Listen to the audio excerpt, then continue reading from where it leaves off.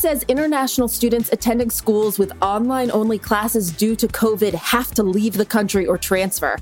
Movie theater chains are suing New Jersey over closure requirements. And we've got actor, comedian, and producer Jenny Slate with us today.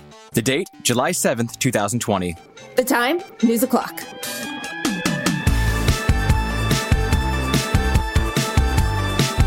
Hey friends, I'm Hayes Brown. And I'm Casey Rackham. Welcome to News O'Clock.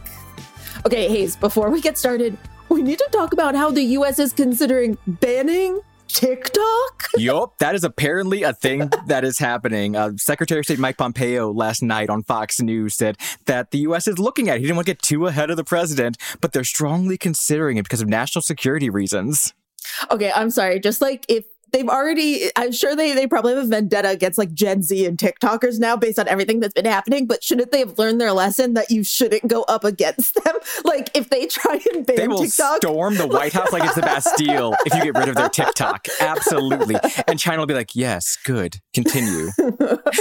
In all seriousness though, China, yes, a Chinese company owns TikTok, but they have a US CEO, and I will be very skeptical of them actually trying to ban this whole ass app like India did. I just don't really see it coming. Until then, cling tightly to your talks, I guess. That's what the kids call them, right? Talks? Yes, you're hip. Thank you. Damn it. I had to guess. All right, we got a lot to talk about today, so let's go ahead and dive in with the top headlines. Here's 3 stories you should probably know about. 1. The Trump administration has told international college students that if their school is online only this fall thanks to the pandemic, they've got to leave the country. As schools figure out when and if they're going to open in the fall, some are opting to continue to keep classes online only to promote social distancing. That includes Ivy League schools like Harvard and Princeton University. Now, U.S. Immigration and Customs Enforcement, or ICE, has said in a release that international students slated to attend schools where that's the case won't be allowed into the country this fall. They also said that students who are already in the U.S. and holding F1 and M1 visas should look into transferring to a school that will have at least some in-person classes or risk deportation proceedings.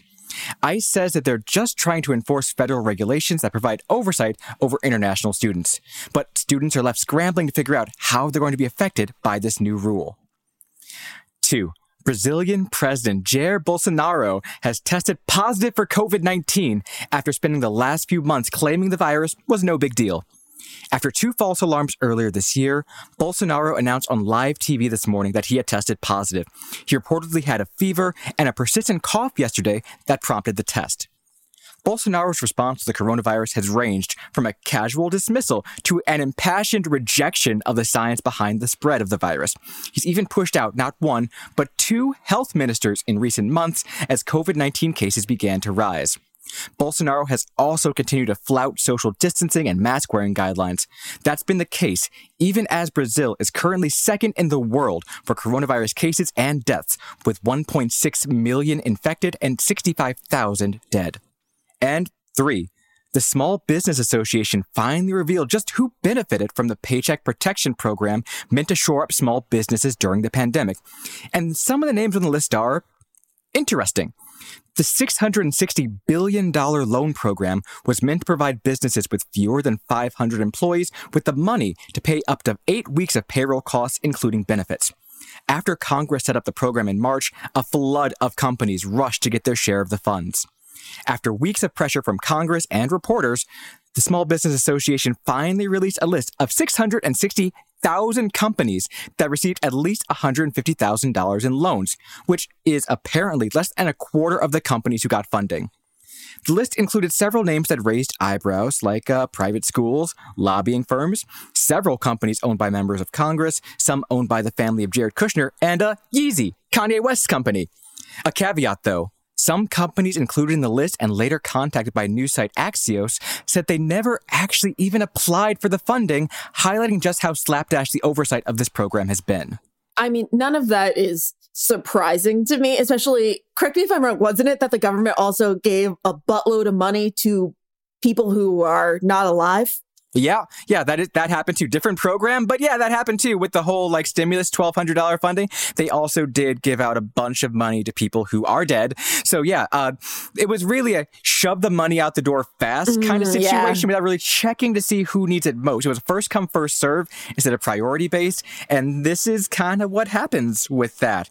Oh, and looping back to Brazil really quickly, fun fact there, Bolsonaro visited the U.S. Embassy in Brasilia this weekend with several members of his cabinet. So he probably had COVID then, and who knows how that's going to pan out.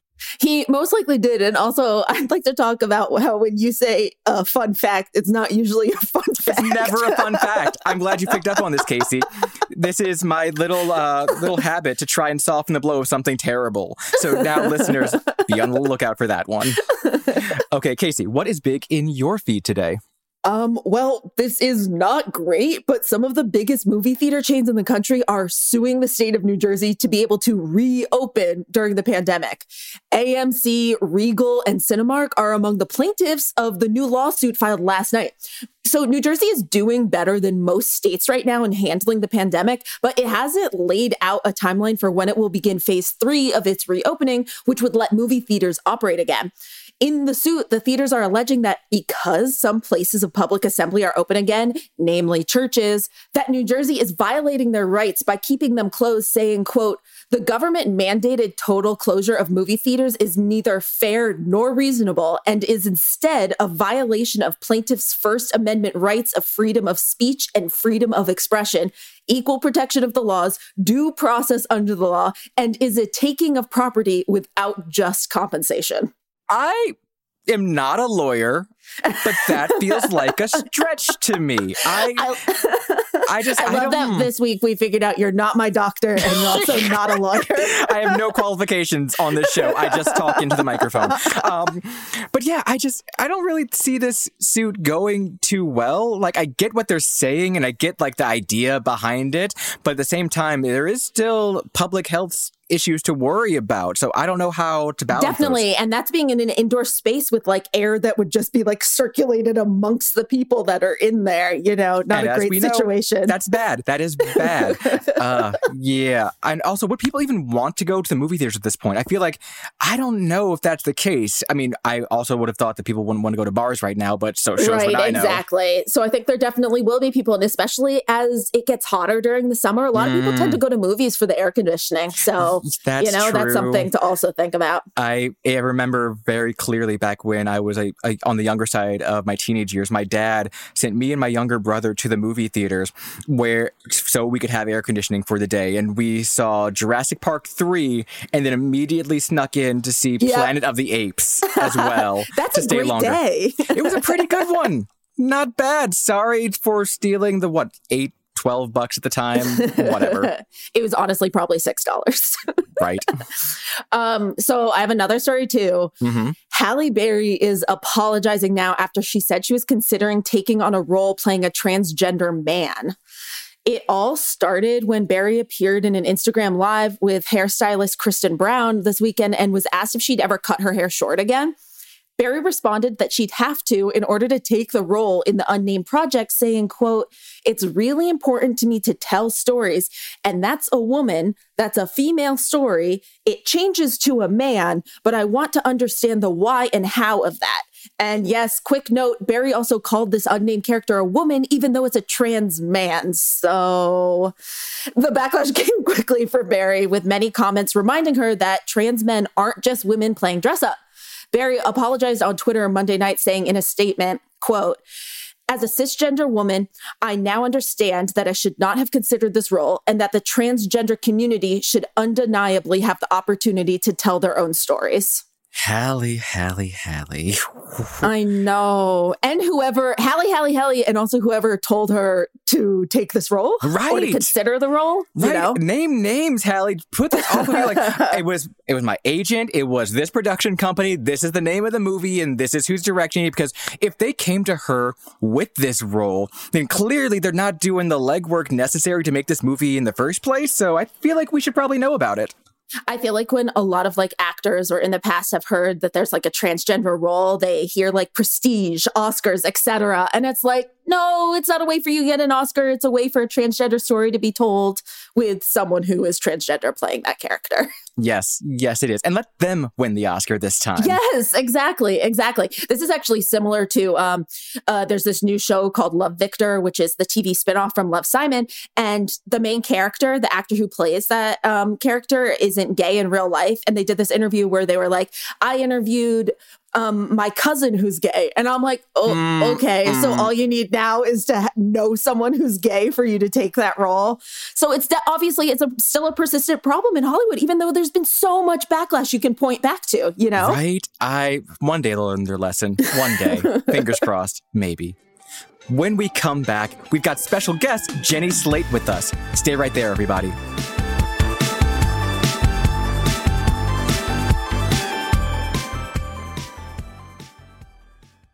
At SheFit, we're tired of hearing new year, new you, fat-burning secrets, and lose weight fast. The only thing you need to lose is self-doubt.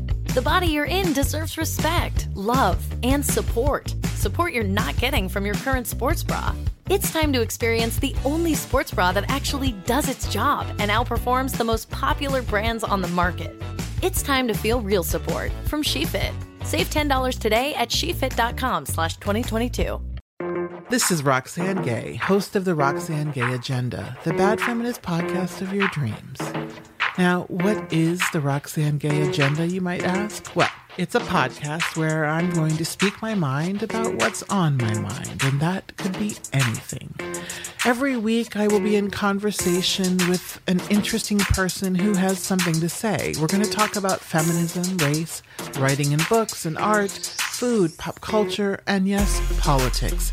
I start each show with a recommendation. Really, I'm just going to share with you a movie or a book or maybe some music or a comedy set, something that I really want you to be aware of and maybe engage with as well.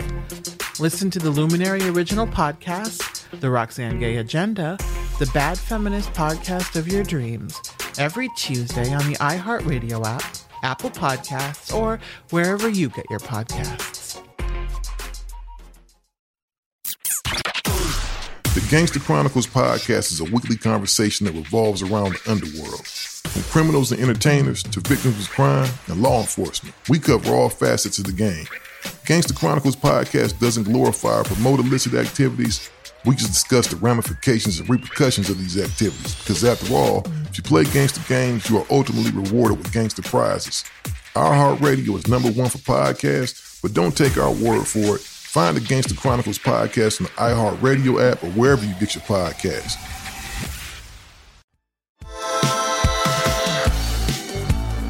Welcome back.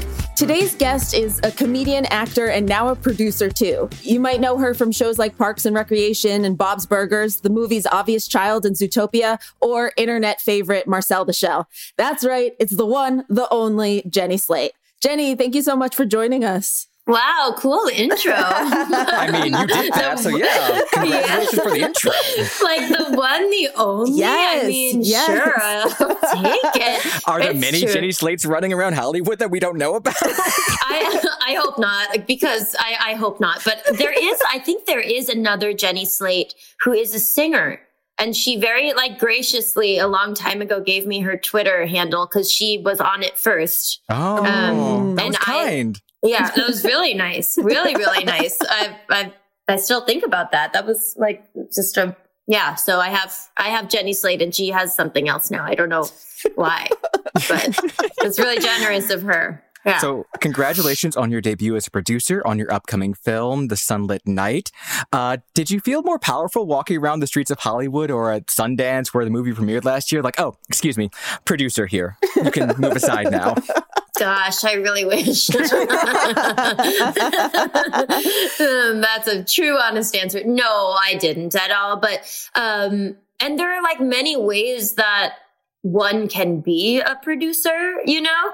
Our movie was filmed in Arctic Norway, and in general, just to get the equipment there and figure out how to get a crew to shoot there was a logistical puzzle that really took some genius work of Michael Clark, who produced the movie. And I did not figure out how to get a drone into the sky or like, you know, things like that. But it is nice to understand the amount of choice making that goes into making a film. And I think that will stay with me even on movies where I just show up as a performer. Yeah, definitely.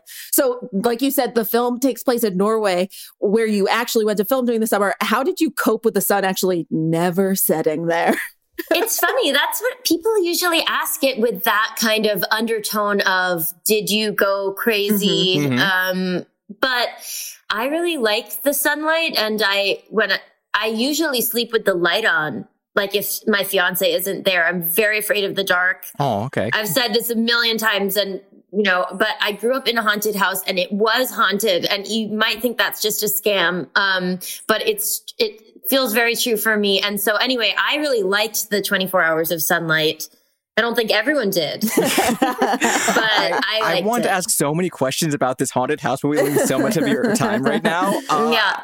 So your character in the film, Frances, is a painter who heads out to the Arctic to try to make her art better and reconnect with herself.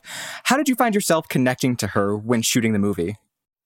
I think Frances's central struggle of like feeling that the world is acting on her and really not quite understanding what powers she possesses to become active and make decisions about what gets in her path are something that I felt, you know, myself, like, oh gosh, I really feel that the world is powerful. I feel that my ambitions are powerful. I'm not quite sure what my central abilities are yet, and if they even match what my dreams are, and like, therefore also, are my dreams inappropriate? Are they just not going to come true? Are they just like only fantasies rather than something I'm actually on the path to like get closer towards? And so I'm a very poor visual artist. Like I'm very, very bad. And I've just never been able to be good. And I think that's really weird because I genuinely do kind of like my personal taste. Like I like what I like aesthetically, but if someone were like, cool, make a painting that you would want in your house, I am not able to do that. Yeah. Very fair. Yeah. I mean, same. People who can do that are basically magicians, I feel like. Oh, you took that canvas and made it into art? I went to one of those paint nights and it didn't go well. Yeah. No, I'm bad. Yeah. So, Jenny, you recently made the decision to stop voicing the character of Missy on Big Mouth. And for those who don't know, Missy is a biracial character whose father's Black and mother's white. Can you tell us a little bit about what went into that decision? Yeah, I can. But, you know, I will say before we speak about it that it's something that needed to happen. It's not about me. While I am not at all like afraid of it or afraid to talk about it, I don't think I should be getting any attention for it. If you view it as whatever you view it as, I think it should call attention to the situation at hand, which is one that many white people can immediately sort of like act to change. And so I think I, as a white person, was looking around the world in the last couple of months and thinking, there's something that I genuinely don't understand, and I should understand it. And there can be shame and other feelings that come into that. But those are, at least for me, the impetus to make the change. And so I looked around my life and I could see very clearly where my reasoning was flawed and racist. Which is, I think, a scary word for white people to say because they can feel like it means like, oh, I'm a bad person, you know, or I'm the same as the person that like drove the car through protesters. It felt to me, it's not enough to be posting or to be protesting.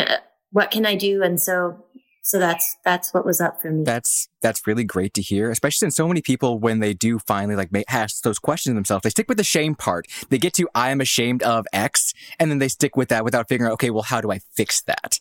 Yeah. And, you know, your shame can so often be someone else's burden. Like right. It feels so bad to feel shame, obviously, but that can quickly go to like, I'm ashamed. You know, and please comfort me. Yeah, totally. Like, you know, if it's been interesting to me in this time to think about it just in terms of how shame exists for me in my personal relationships, and that like I know enough at this point if I'm like, ooh, I don't like that. I lost my temper or whatever with my partner. The way to apologize to them and make it better is not to like hang my head and be a wet blanket all week, but to sort of be like, I did that. I see what I did. I don't like that I did it either. I would like to change that I did that, but I can't. So I'll just keep changing going forward and, you know, like making it better. It's an interesting process. And I think it's not just cultural or external. It's actually really internal and deeply personal. Mm-hmm.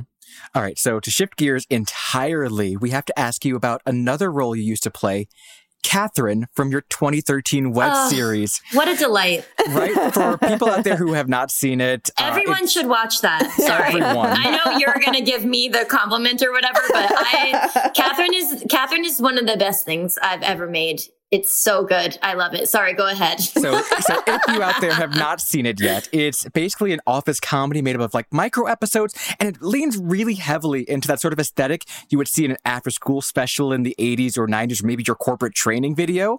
The main character, Catherine, is bizarre and hilarious. So, Jenny, what was your inspiration for a character like that? And what about the whole bit made it just so funny to you?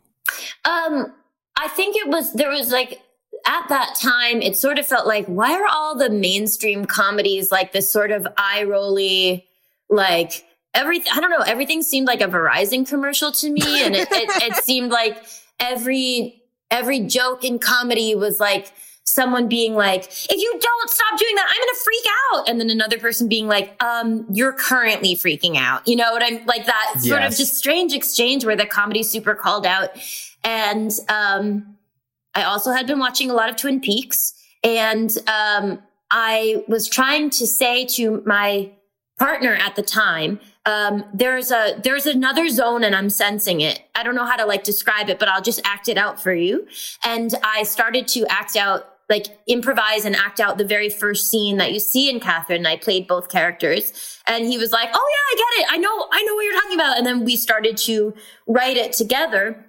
And then he developed the look and directed it and really, really brought it to life. Yeah. So it was a total collaboration also in that sense with Dean Fleischer Camp. Yeah.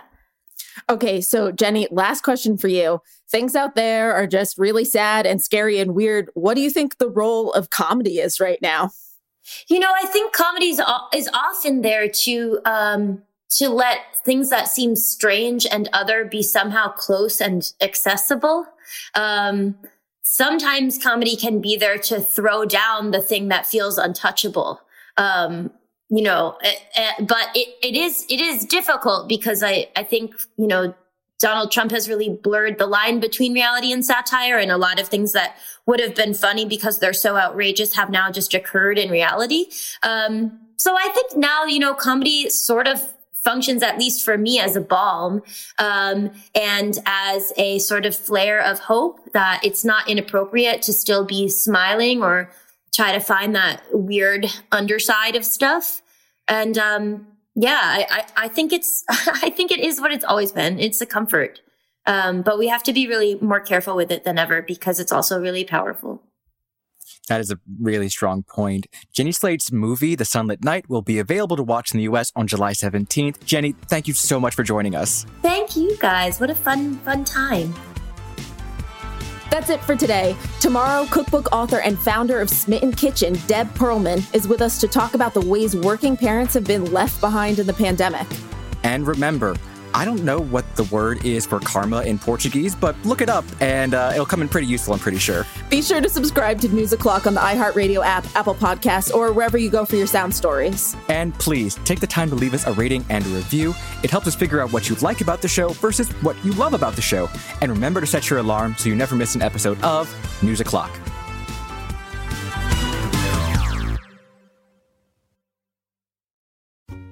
Hello and welcome to our show. I'm Zooey Deschanel, and I'm so excited to be joined by my friends and castmates Hannah Simone and Lamorne Morris to recap our hit television series, New Girl. Join us every Monday on the Welcome to Our Show podcast, where we'll share behind-the-scenes stories of your favorite New Girl episodes. Each week, we answer all your burning questions like, is there really a bear in every episode of New Girl? Plus, you'll hear hilarious stories like this. That was fact. one of my your guess, things too. you brought back from Latvia. Yeah, I brought back because a hoop. all professional basketball players. Yeah, it's like a little 7-foot hoop.